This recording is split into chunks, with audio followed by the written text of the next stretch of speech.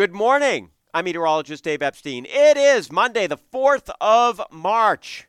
It's the action day of the year. This is our weather wisdom for today, March 4th. So here we go. We've got mostly cloudy skies for today.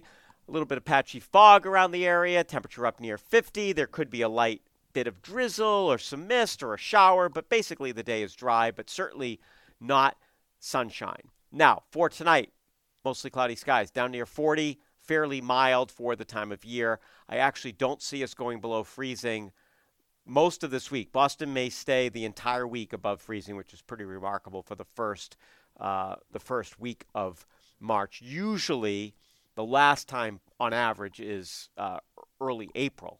So this is pretty unusual, and it would not impossible that we don't see a frost or a freeze in Boston the rest of the winter, early spring, but it would be pretty amazing. So here we go with Tuesday. Rain developing in the afternoon. Temperature up near 50. Rain around the area Tuesday night. First half of the night down to the 40s.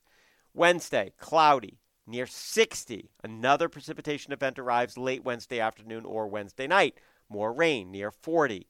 Now Thursday, some colder is going to try to work in here behind that system. The rain likely the first half of the day. It's in the 40s, really raw, and we'll have a gusty wind out of the northeast. So depending on the exact track of that system will determine exactly how high temperatures get. But many of us staying in the 40s, and there could be a little bit of mixed precipitation as that whole thing comes to an end Thursday night as temperatures fall back down to the 30s. Obviously, no accumulation.